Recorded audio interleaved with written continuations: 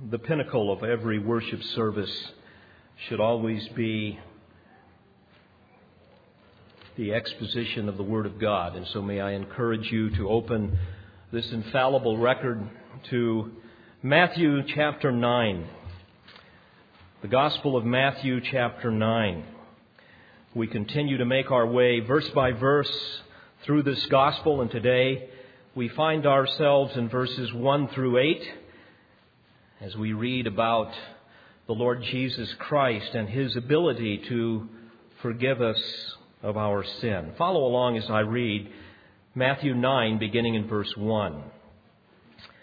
And getting into a boat, he crossed over and came to his own city. And behold, they were bringing to him a paralytic lying on a bed. And Jesus, seeing their faith, said to the paralytic, "Take courage, my son, your sins are forgiven."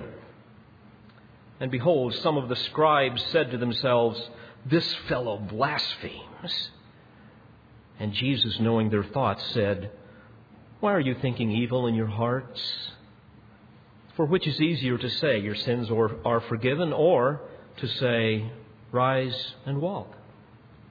But in order that you may know that the Son of Man has authority on earth to forgive sins," then he said to the paralytic, "Rise, take up your bed and go home." And he rose and went home. But when the multitudes saw this, they were filled with awe and glorified God, who had given such authority to men. Dear friends, whenever we come to the sacred record of the Word of God, it's very easy for us to kind of look over a story in a superficial way rather than looking deeply into the text to try to understand the character and the purposes of God. And today is an example of such a story that very often we overlook. I remember when I was a child, I can still see the Sunday school teacher with the little board, the little figures that they would put on the board, and I can remember the four men carrying the paralytic and letting him down into the house. And we're going to learn more about that this morning. But it's far more than a flannel graph, right? And we want to look into some of that here this morning. I would encourage you to go with me on a journey as we endeavor to understand some of the rich truths that we see here in this text. Because as we look into this text, we're going to learn much about the deity of Christ, the doctrines of sin and salvation, the power of faith and the importance of forgiveness, and even the veracity of Scripture, as we discover yet another example of fulfilled prophecy, which this is. So may I encourage you, whenever you come to the Word of God, you want to ask questions like, why did the Holy Spirit put this text here? What is the real purpose here? What is He saying? What type of theological truths are being communicated here, and how should I apply them to my life?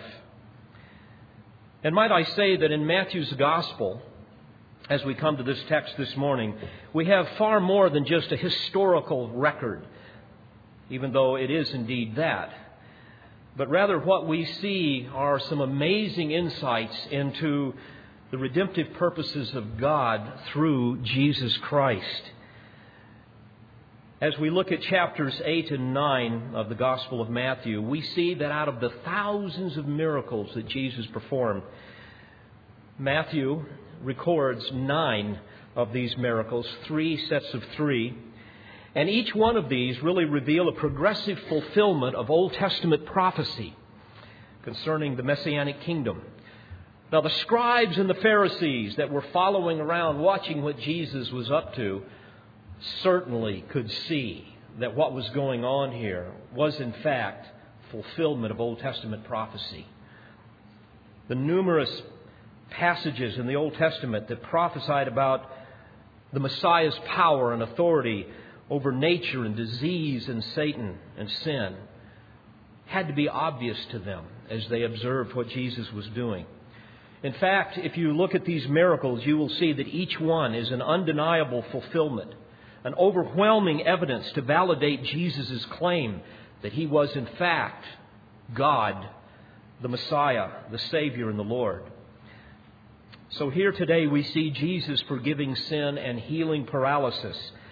And I want to divide the text this morning into 4 parts.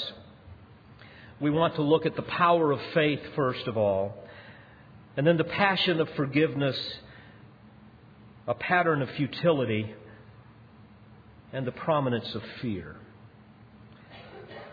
First of all, let's get the picture. Jesus now gets into a boat, a vessel right there on the Sea of Galilee. He's leaving the country of the Gadarenes where, as we learned last week, He delivered the 2 demoniacs from their demon possession. Now He's going to cross back over into what the Gospel of Mark and even Luke would also add, that this was His city, the city of Capernaum. They call it Capharnaum. If you go over there today, it refers to the city of Nahum. We think that perhaps Nahum the prophet originated from this place. But He's going back to His own city now, and this is where Jesus was staying. Much of His earthly ministry occurred in this area around Capernaum. He's staying in Peter's house.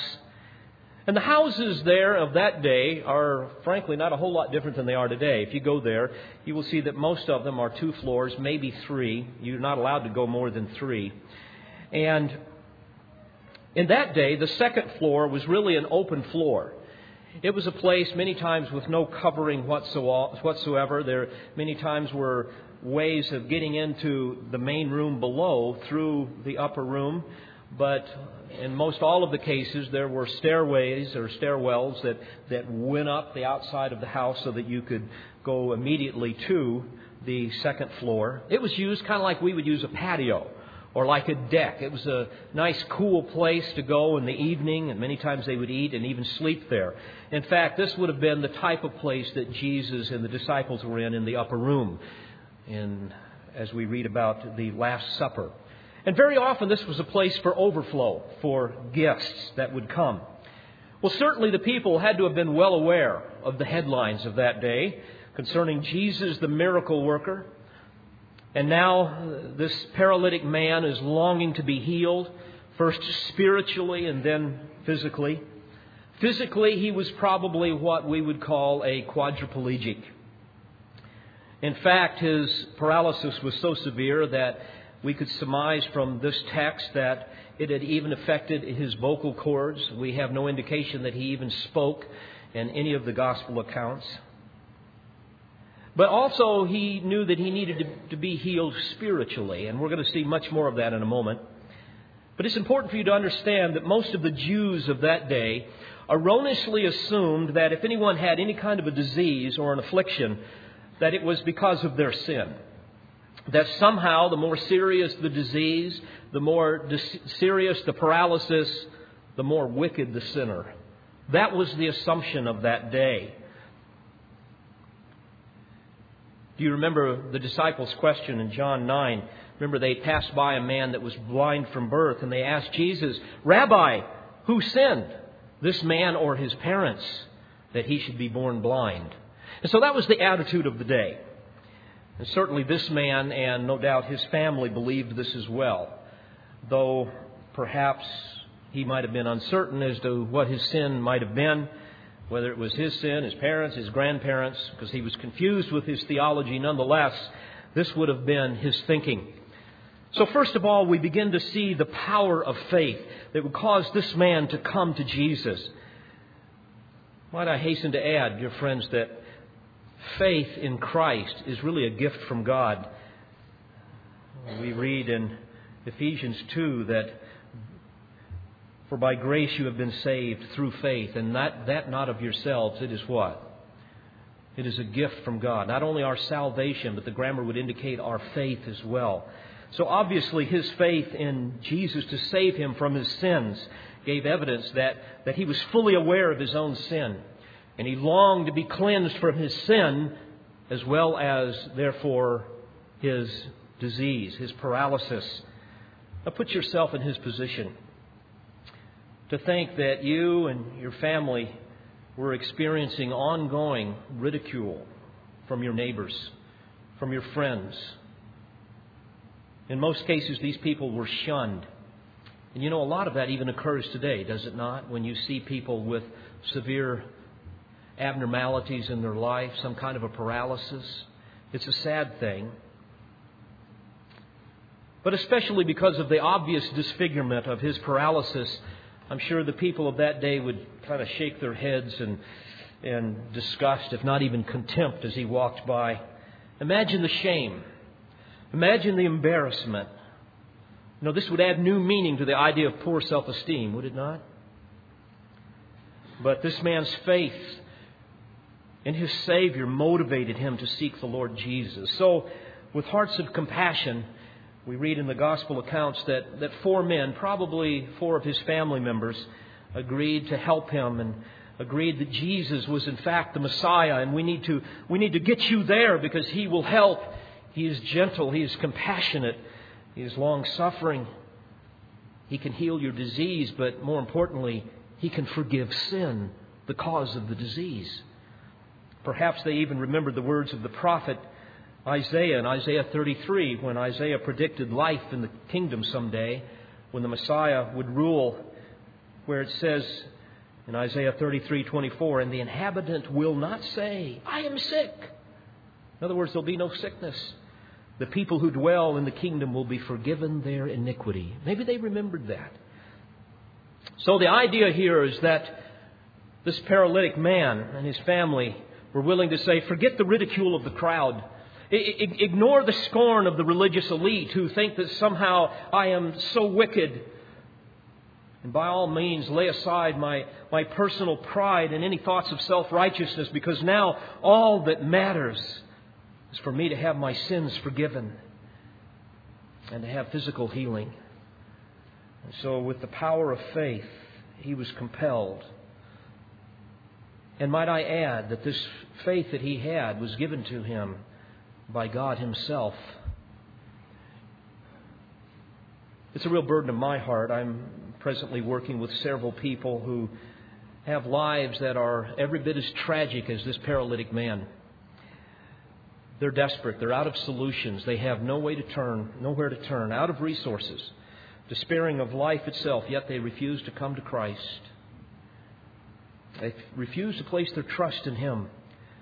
Many people are that way. They think they've got a hold of their life and things begin to fall apart. And you offer them like a man desperate for water. You offer them a cool drink and they refuse to take it. Why? Why is that? Well, it's because they need the gift of faith. And also it's because of the rebellion in their hearts. And so what becomes obvious here is, with people that refuse the gift of faith, is that there's something lacking. There's something that needs to occur. And I would submit to you that what needs to occur is something that will come from God, as well as something that they must do as they repent of their sins. Well, this wasn't the case with the paralytic. In his desperation, he responds differently. And I want you to hear this. He responds to a holy calling of the Heavenly Father, and he seeks the Savior. Now you might ask, how do you know there was a holy calling from the Father? Well, the answer is simple. Because he came to Jesus and his sins were forgiven. Let me explain this, and I want to digress for a few minutes, if you'll stick with me here. And I feel it's important to do so because I've got several of you dear people, asking some very good questions with respect to the whole issue of the doctrine of election and predestination and those types of things. I remember when I first started grappling with these things, I was so confused. I would get mad at God one day and get mad at a professor the next day and get mad at myself the next day. And by God's grace, I began to understand more of what God was speaking about. But several of you have asked for some clarification.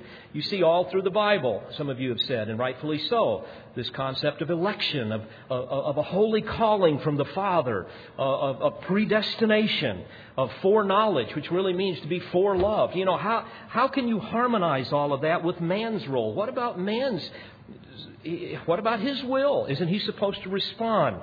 How can you say that this man was called by the Father when in fact it was he and his 4 friends that were the ones making the effort to go to Jesus? Well, first of all, might I say that because of the irreconcilable tension between God's sovereignty and man's responsibility, people tend to go to one of two extremes. One extreme is passivity. Don't worry about it. Let God handle everything. He's got everything under control. He's decreed everything from eternity past, so just forget about it. Don't evangelize. We're just kind of automatons. We just kind of walk around and do whatever God says. Well, that's a gross distortion of biblical truth. And some people swing to the other side and say, you know what?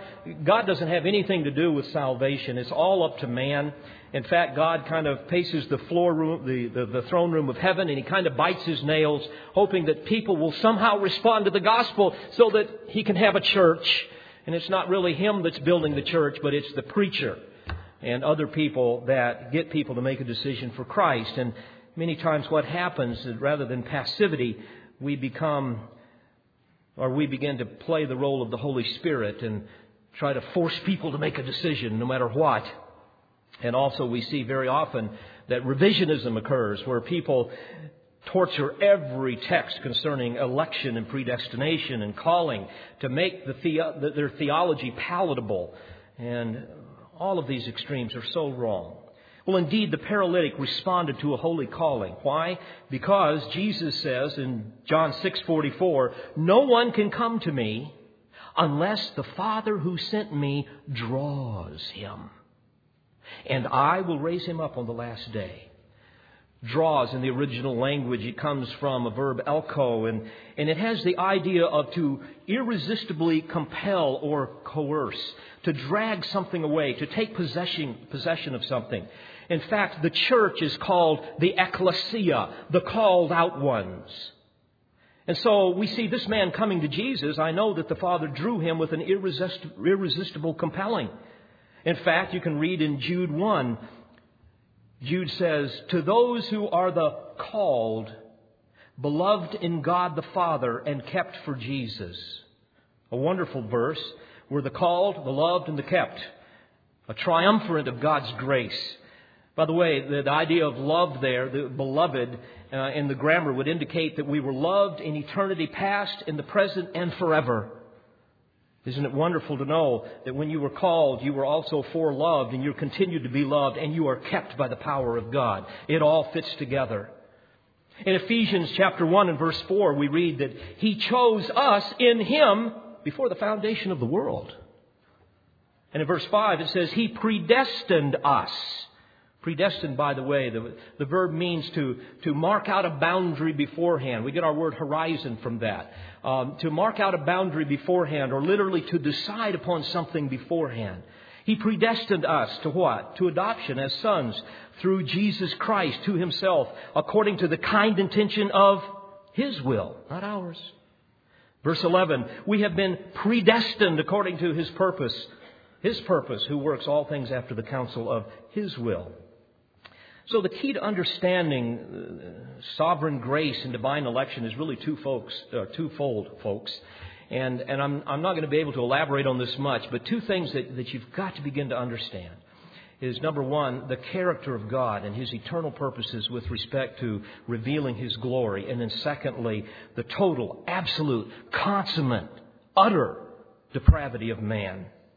You'll never appreciate divine election until you appreciate the depravity of man. In Romans chapter 3, verses 1 through 19, and by the way, we're going to get back to the paralytic, so hang on here. You will see that the Apostle Paul makes it abundantly clear that because of the total depravity of man, man is utterly incapable of choosing Christ apart from some supernatural work. In fact, I want to give you a list of characteristics of fallen man, of people without Christ, the way I was once before Christ in His love and mercy saved me. And this, I believe, will help you to understand why we are unable to choose God apart from Him first choosing us. And by the way, as you understand the depravity of man, you're going to see that this flies in the face of all of the political rhetoric that we hear today. And even in our school systems, people would have us believe that man is more deprived than he is depraved. And I think of Sean Hannity's new book. Maybe you've heard about it, Deliver Us from Evil. And he talks about, I haven't read it yet, I've just heard about it. And he talks about how that, evil really does exist. And unfortunately, he doesn't get into the biblical understanding of evil, but he says evil is basically terrorism and liberalism.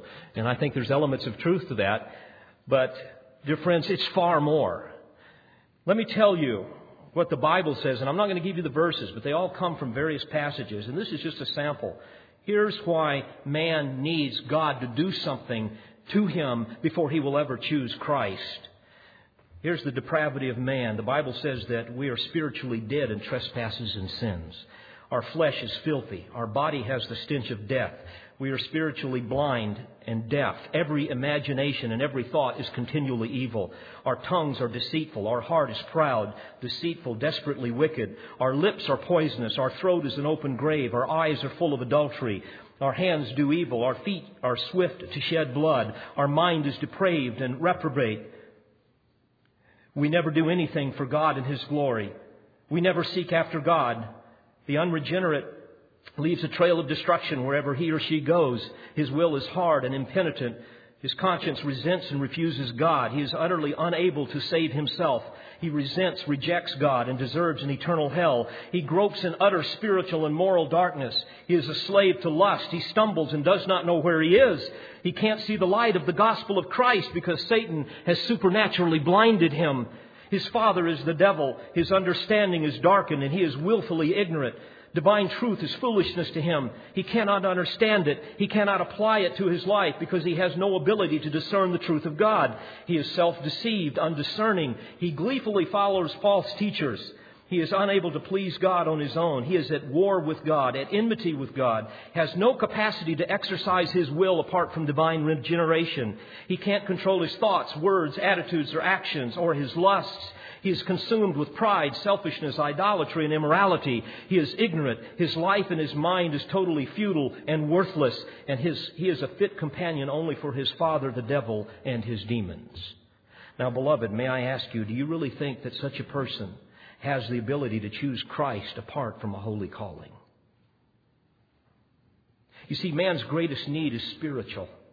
Our children's greatest need is not education or not even to become moral good citizens. Their greatest need is to be regenerated, to have a new heart and a new mind and a new nature. And that is a work of divine grace. Now, when the Father draws a man to himself, that is an inward, effectual call, the theologians would call it, and it is an irresistible call. In fact, in John 6:45, we read that everyone who has heard the Father comes to Him. Everyone. Absolutely nothing can prevent a sinner from responding to the Father's call when He summons one to Himself.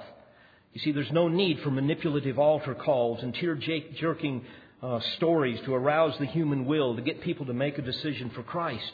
What is needed is a clear and accurate and bold presentation of the gospel. And then the Father uses that to call His own. You say, well, what is a clear presentation of the gospel? May I very briefly give it to you? You begin by telling people that God is holy and you are not, that you have violated His law and that God hates sin and that sinners will never be able to stand in the presence of a holy God, that you are an enemy of God. And then you show them their sins specifically and you help them see that they are worthy of death and an eternal hell. And you explain to them that there is nothing they can do to save themselves. There is nothing that you can do to earn your salvation. You cannot change your sin nature. You are utterly helpless. And then when they say, my, what am I going to do? Then you introduce to them Jesus, the Lord and the Savior.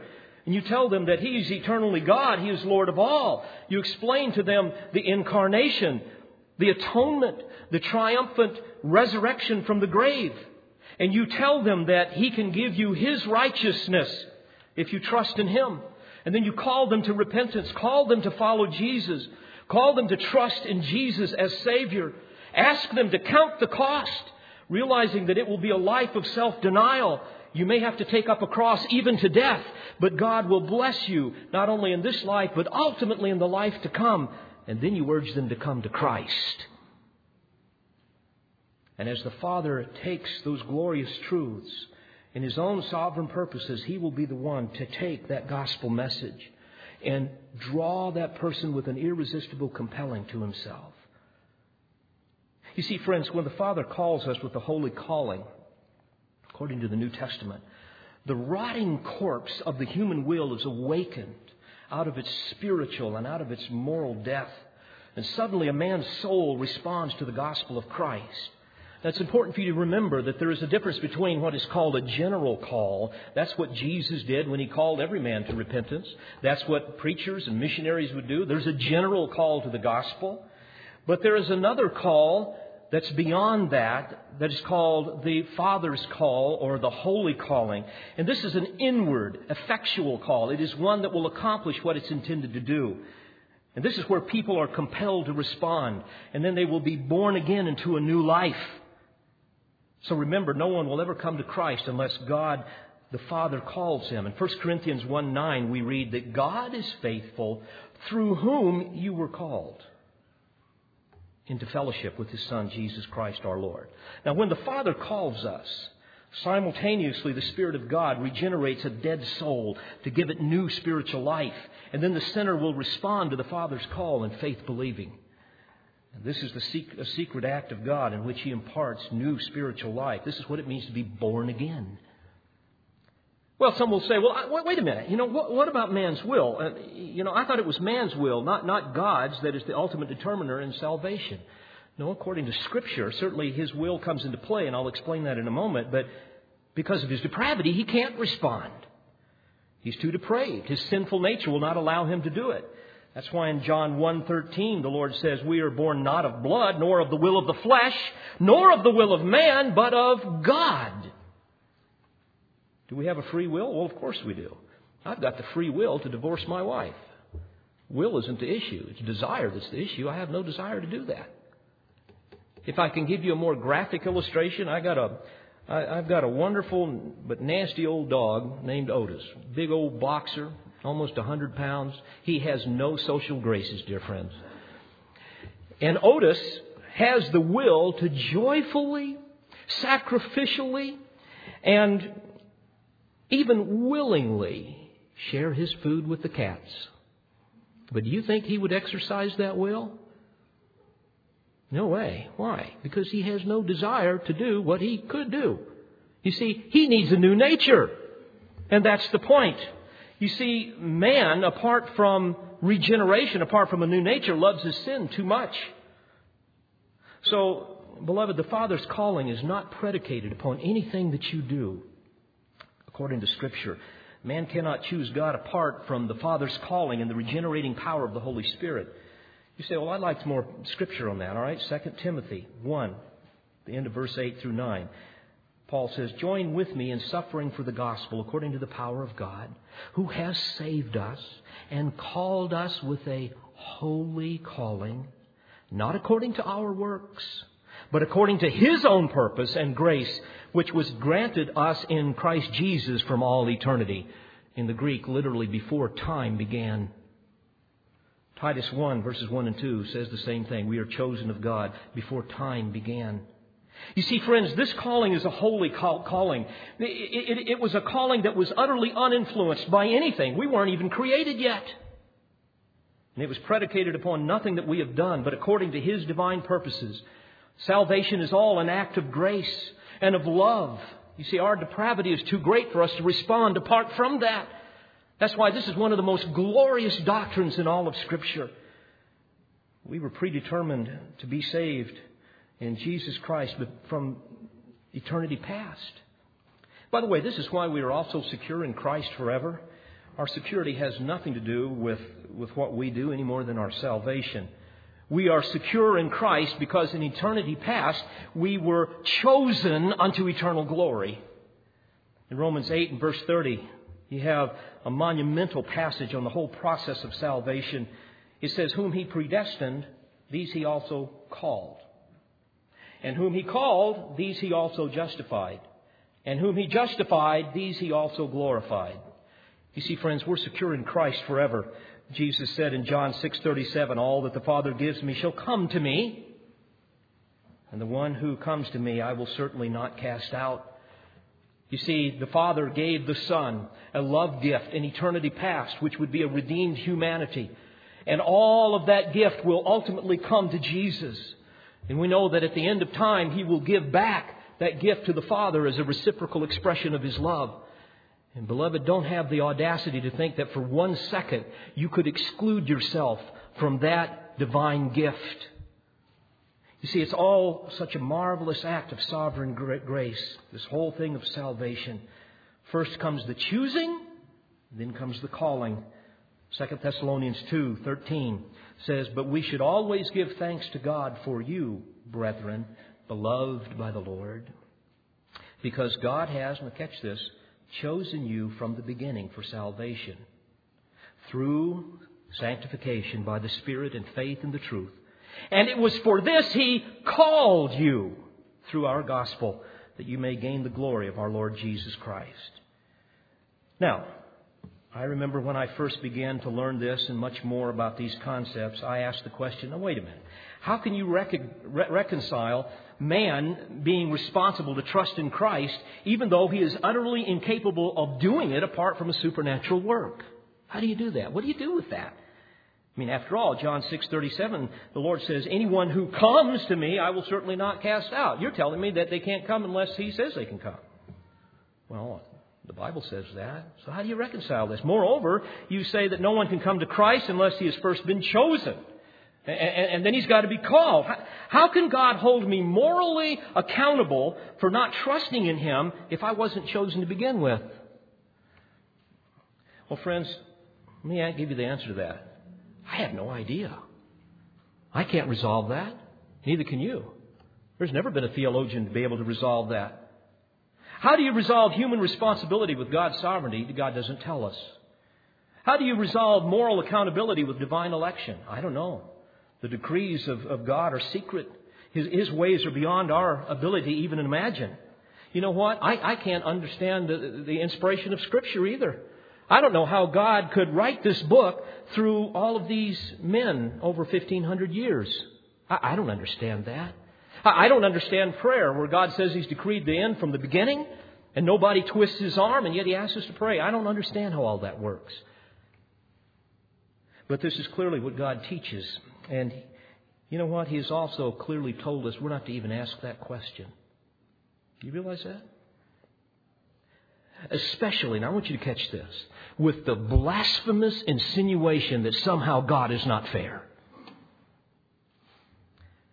In Romans chapter 9, we'll not go there because I do want to get back to the paralytic. In Romans chapter 9, you read all about this very issue. The same question is asked as I'm asking here. And you know what God says in verses 20 through 21? "Who are you, O man, who answers back to God? The thing molded will not say to the molder, 'Why did you make me like this?' will it? Or does the potter have a right over the clay to make from the same lump one vessel for honorable use and another for common use?" Friends, our ability to understand the infinite mind and purposes of God is so infinitely small that it is likened to us being a pot trying to reason with a potter. Can you imagine that? You're a potter, you make a pot, you set it over there and you put flowers in it or whatever, and all of a sudden that pot says, hey, I want to talk to you. And you look at it and you got to be kidding. You're talking, what do you want? How come you made me this way? I don't like this. I don't like flowers in me. I want to be whatever. Well, obviously that's hypothetical. It's ludicrous. And that's exactly why the Lord gives the example. You see, friends, it is beyond our abilities to understand the inscrutable mysteries of God, the infinite mind of God. So please don't come along and try to revise Scripture so that somehow you can say, well, I think what it was is He just looked down the annals of history and He could see who would and wouldn't. Beloved, nothing in Scripture indicates that. You have to torture every text to come up with that. Nor should you come along and say, well, you know what? I just think God is unfair, so I'm going to reject the whole thing. You've got to be kidding. Genesis 18:25 says, "Shall not the judge of all the earth do right?" Who are you, pot? See, the fact of the matter is sinners will perish because they reject the gospel. And we are saved because we are chosen. God said it, I preach it. I can't explain it. Both are true whether you can resolve it or not. Now back to Matthew. So the Father speaks powerfully to that man, while the Holy Spirit worked powerfully in him. There you have the calling and regeneration. And now we see what Jesus does, and nothing's going to stop him. With no regard for public humiliation nor the scorn of his fellow Jews, he responds to this effectual inward call, this holy calling of the Father, and he longs for spiritual cleansing and for physical healing. By the way, as a footnote, disease and disfigurement, you must understand, is not necessarily a direct consequence of sin.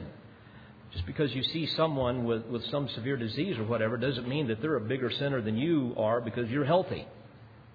Now, certainly, ultimately, it's a result of the curse. That's why we all struggle with these things. But here, dear friends, you see God in His sovereignty coming along with a graphic illustration of sin's savage effects on the human condition. And so this is precisely why the Holy Spirit chose to record this miracle, and we will see it. Now, Mark in Luke's Gospel elaborates upon the story. 4 men come along, take their loved one on a stretcher. They didn't have wheelchairs in those days, so they carried them on a stretcher. They couldn't get him into the crowded room below where Jesus was at, and evidently, everywhere you read in the Gospels, you'll see there's just hordes of people around Jesus. Some of them are just marveling at what He was doing, and others wanted to be healed. Very few of them wanted to have their sins forgiven. So they couldn't get in the room below, so what do? They go up the steps to the second floor, and Luke's Gospel tells us there were some tiles. Somehow they dismantled it. We don't understand all of that. And they lower this dear man down in the presence of Jesus in front of all the people. Can you imagine the scene? John MacArthur poignantly puts it this way: He willingly and silently exposed Himself to Jesus and to the whole crowd in all His physical, moral, and spiritual ugliness.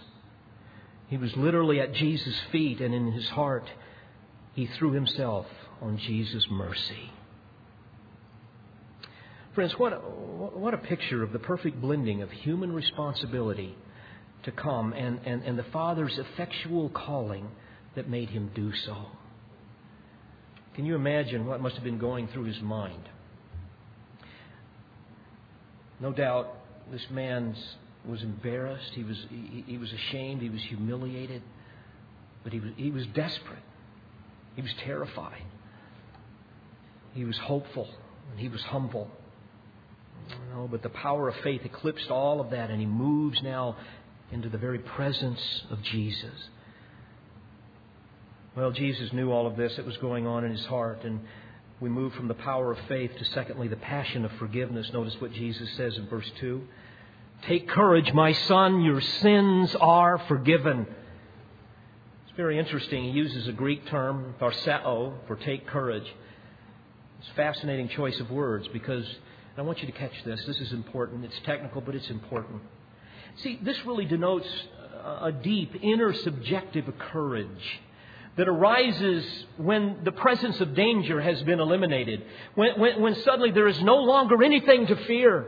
You see, he could have used another word, telmao in Greek, which means to just suck it up, just be bold in the face of danger that remains. This is what my buddies would say to me: cowboy up, Yeah, the danger's still there, suck it up, grit your teeth, stick out your chest and your chin, even in the face of in the face of your enemy, in the face of fear. Take courage. That isn't what Jesus told him. But instead, He says, hey, there's no reason to be afraid. Indeed, coming face to face with holy God as a wretched, unrepentant sinner, as an enemy with God, under divine judgment would be a terrifying thing, would it not?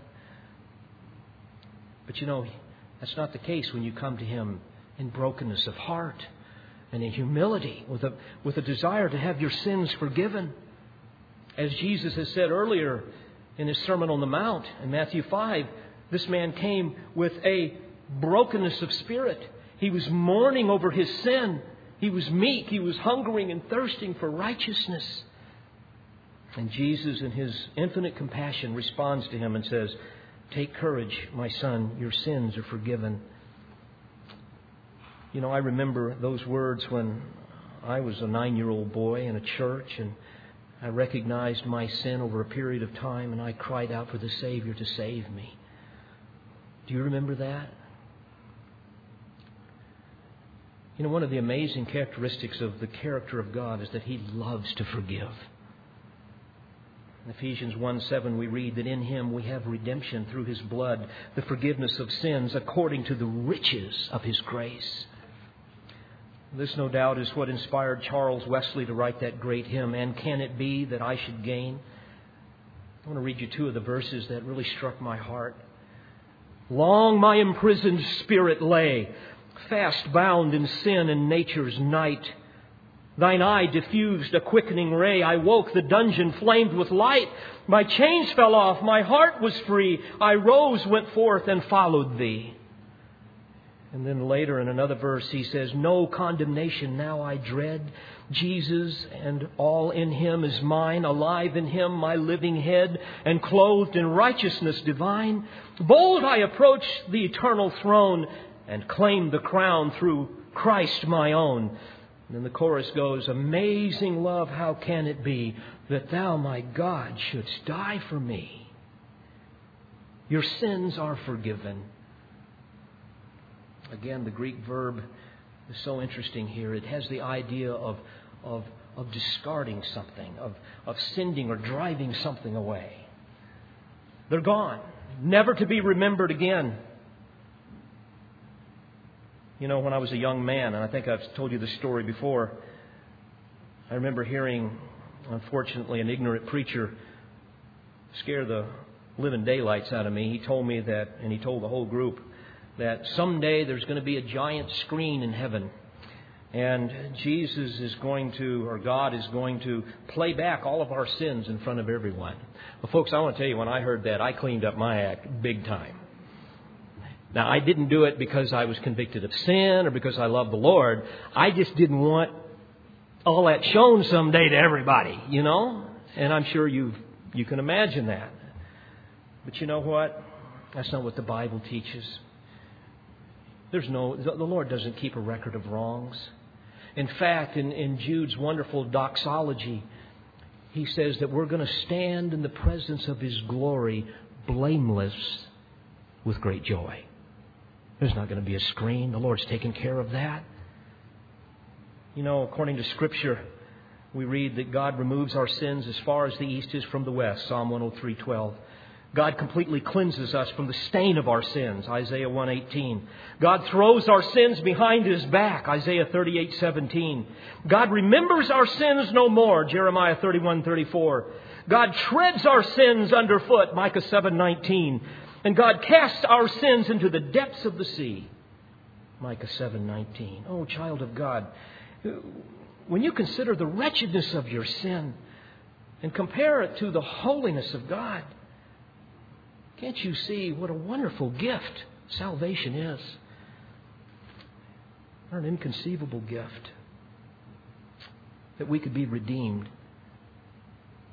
And what was the price of our redemption? What did it cost God to do this? Well, 1 Peter 1:18 says that we were not redeemed with perishable things like silver or gold from your futile way of life. But verse 19 says, but with the precious blood, as of a lamb unblemished and spotless, the blood of Christ. This idea of redemption is so precious to me. We don't understand that necessarily in our culture, but in Jesus' day, to be redeemed meant that you were a slave and somebody bought your freedom. Or if you were a prisoner of war, many times someone would come and pay a price and free you.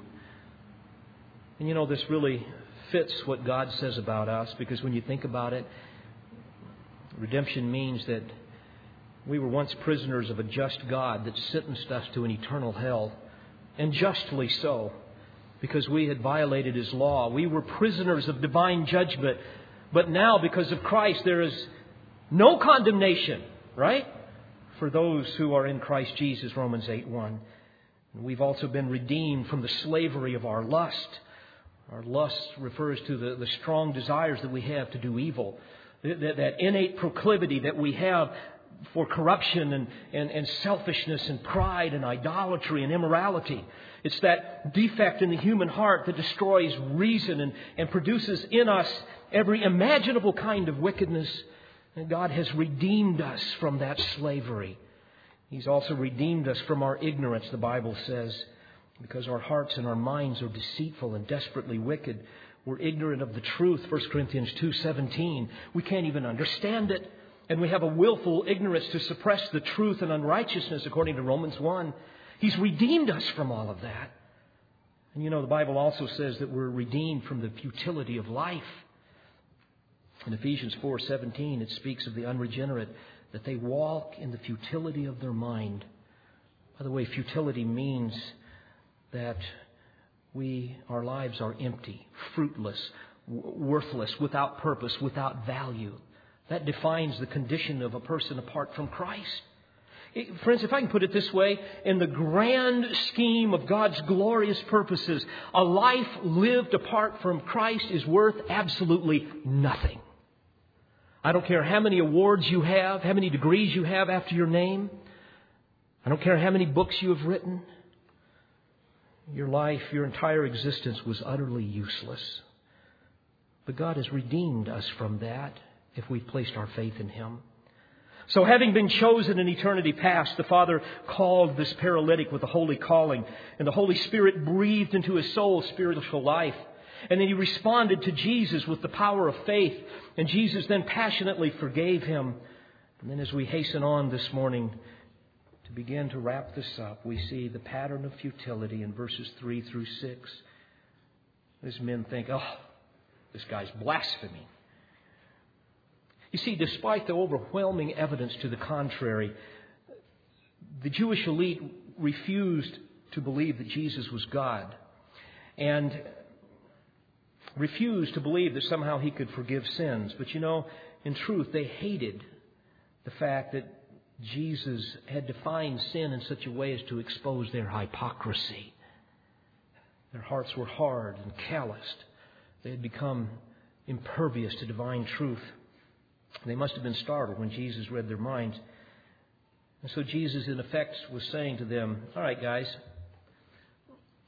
since you men believe that this man's sin has caused his disease and his deformity, and since you believe that only God has the power and the authority over both, I am going to give you once again some irrefutable evidence that I am exactly who I claim to be. Your Messiah, God, very God. So while you may not be able to see the evidence of the forgiveness of this man's sin, you will see the evidence of my power and my authority over the consequences of sin as I heal him. And in so doing, what I will do is expose the pattern of your futile lives, of your meaningless religion. I'm going to expose your empty hearts, your worthless attitudes, your miserable attempts to indict me with your wicked and idiotic blasphemies. And so He looks over at the paralytic and He says, rise, take up your bed and go home. As if to say, I rest my case. The old Puritan John Trapp put it this way. He was healed from both sides. Isn't that great? Both spiritually and physically. So in this incredible narrative, we have seen the power of faith, the passion of forgiveness, this pattern of futility to somehow think that God is not who He says. And finally, we see the prominence of fear and the reaction of the crowd. In verse 8, we read that they were filled with awe, phobeo. In Greek, we get our word phobia from that. By the way, don't get the wrong idea, and sometimes the English can give this to you. It's not the idea of they were filled with terror and they were horrified, but rather what it's referring to is they were filled with a reverential awe. They were filled with a consuming, overwhelming reaction of wonderful worship. They were filled with an esteemed veneration, if I can put it that way. They were astonished an astonishment that led them to praise. You see, friends, this is the stuff of genuine worship. This is what Peter, James, and John saw on the Mount of Transfiguration when Christ revealed His glory to them. This is what the shepherds saw when they saw the glory of God descend, and the angel had to say to them, "Don't be afraid. I bring you good news of great joy." You know what? This is also the response of the people when God killed Ananias and Sapphira, when they lied and exposed their blasphemous pride. And frankly, this will inevitably be the response of everyone who encounters the power and the authority of the living Christ, who alone can forgive sins. Friends, may I just humbly invite you to come to Him in the power of faith believing and experience the Lord's passion to forgive sins. Don't be like the religious elite and be caught up in the pattern of futility to try to say that Christ was not who He was. But make your priority the fear of the Lord. And I would submit to you that if you will humble yourselves before the Lord Jesus Christ and see Him as the God that He was and is, and come to Him in faith believing, as you do that, that is evidence of the Father's calling. And the Lord says that anyone that comes to me, I will not cast out one single one. And may I encourage you to do that this day if you haven't. Let's pray together. Father, thank You for these wonderful truths. Inspire us with them, Lord, that we might understand more of who You are, but beyond that, Lord, that we might love You more. Lord, may we never lose the wonder of Your amazing grace in our life. Lord, thank You that You have told us enough in Your word that we can be obedient. We know that the secret things belong to You. But Lord, give us the humility and the faith to let those other things rest that we can't fully understand. And Lord, finally, I would pray as Your servant, Lord, I plead with You for those that I know that are within the sound of my voice right now in this room, that know nothing of You as Savior. Oh, God, make them so miserable that they will set aside their pride and their ugliness and their shame and maybe even their self-righteousness and run to the foot of the cross and ask You to save them, that they too might experience the miracle of the new birth. I pray this in the name of Jesus and for His sake. Amen. We pray you've been edified by this presentation. You've been listening to Pastor, Bible teacher, and author David Harrell. For more information or to order additional tapes or CDs of Pastor Harrell's messages, please visit cbctn.org or call 615-746-0113.